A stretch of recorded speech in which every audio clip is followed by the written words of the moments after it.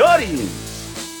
Happy Monday, everyone. March 27th, 2023, and welcome to episode number 533 of the study session.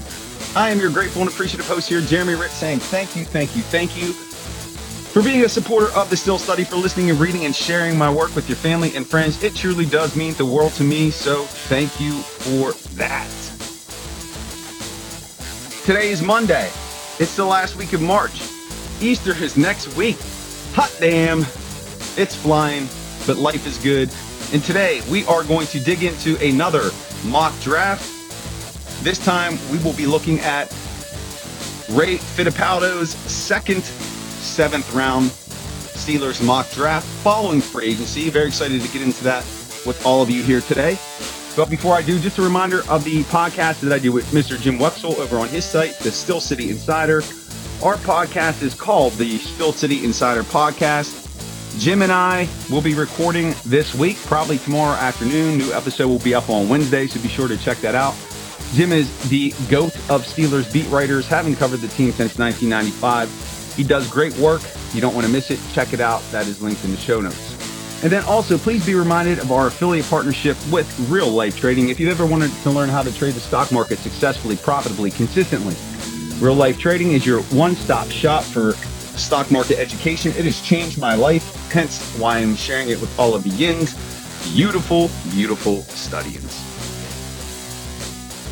So studyings, let's go. Ray Fittipaldo's 7th-round mock draft following free agency.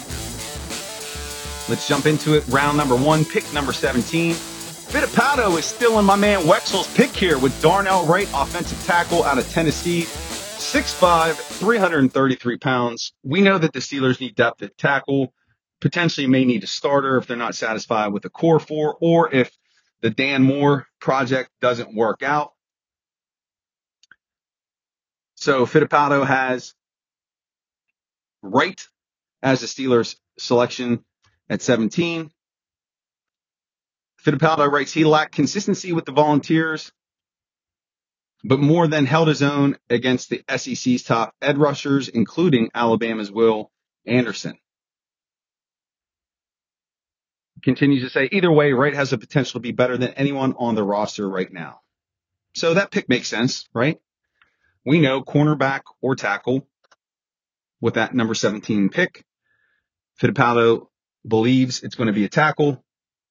I'm all right. I'd be all right with that pick. With their first pick in the 2nd round, number 32 overall, the Steelers select Kelly Ringo out of Georgia, 6'2", 207 pounds, another rangy corner. We know that they need a young cornerback. Everybody knows my pick here at 17, Joey Porter Jr. I don't see them waiting until the 2nd round for a corner. But like I was saying about Peterson, Fittipaldo saying the same thing. Peterson is going to help bring along a young corner. And Fittipaldo says about Ringo, he has everything the Steelers look for in a corner, the size to handle duties as a tackler in the running game, and the speed to run with receivers down the field. Ringo is scheduled for a top 30 visit to the Steelers next month before the draft. Again, makes sense. Tackle, cornerback. Write it down in some order, whether it's cornerback, tackle, cornerback. That's going to be how they draft to start this season. Firm believer in that. Their second round pick, number 49 overall, they select defensive lineman Mazi Smith out of Michigan, nose tackle, 6'3", 323 pounds. We know that the Steelers need to improve their run defense. They haven't had a really true, old-fashioned, traditional Joel Steed, big snack Casey Hampton type nose tackle in a long time. Tyson Alualu, for a short period there, kind of did his thing, but they need that big body. Mazi Smith is that guy again. 6'3", 323 pounds. Fittipaldo writes, the Steelers definitely need to beef up their defensive line, and Smith would give them a run stuffer with the potential to develop into more than just a nose tackle, which is what he played. That pick. I know Weck said that Luke Whippler, the center out of Ohio State, tossed Smith around. And okay, touche, but he's got size. You can coach him up. How does he do with NFL coaching, NFL strength and conditioning, nutrition.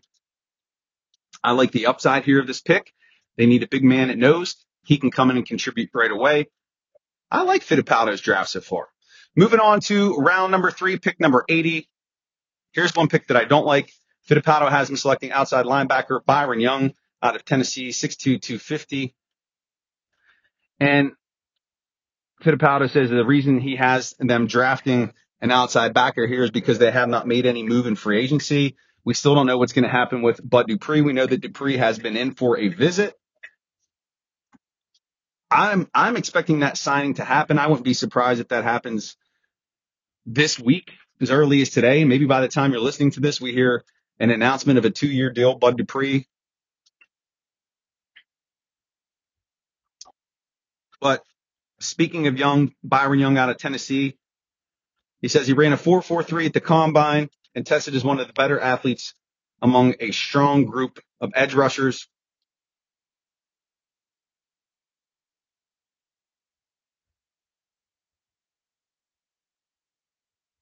The way the Steelers are scouting edge rushers, don't be surprised if they pick one in the second round. It's a deep and talented group in this draft. That's from Fittipaldi. I just don't see it.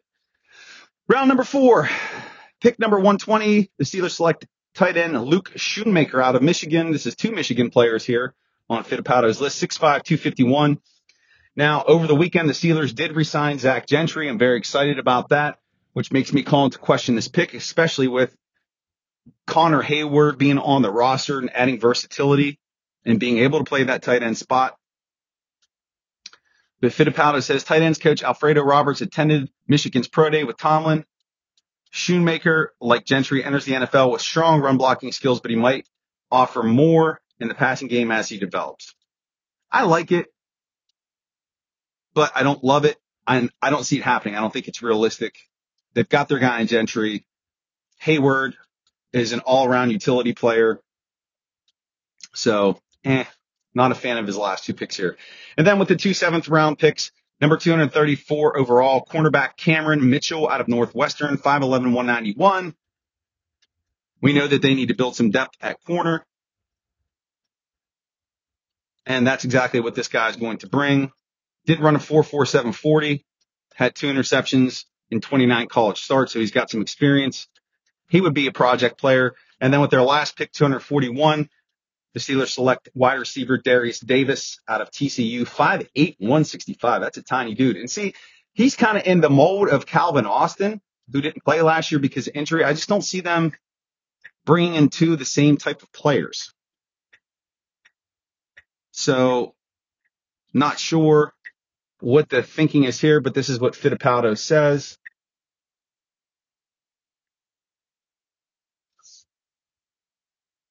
Davis adds value on special teams.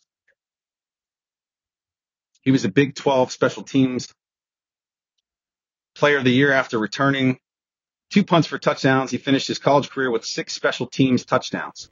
So if you're looking at it from that angle, makes sense, especially with the departure of Steven Sims, who signed with the Houston Texans. I guess I could see that working out.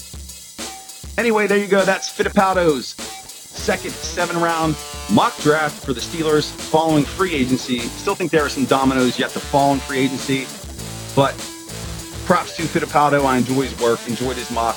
Again, these exercises just help us get familiar with what is available out there to your Pittsburgh Steelers in the draft. So good stuff, good learning exercise. Sweet. And studying, that's going to do it for this Monday episode, last week of March. Can't believe it. Hope you all have a phenomenal week. Love yins out there in Steelers Nation. It's beautiful, beautiful studyings. Life is good. The sun is shining finally out here in my neck of the woods. You know I got that depression when it gets dark outside, so life is good right now. Do something positive for yourself and someone else. Uplift the world. Let's go. Don't forget about the podcast that I did with Jim Wexler over on his site, the Steel City Insider. It's linked in the show notes. Don't forget about our affiliate partnership with Real Life Trading, linked in the show notes. And remember, on this beautiful Monday, March 27th, 2023, life is beautiful in the black and gold. Peace, everyone. Make it a great day.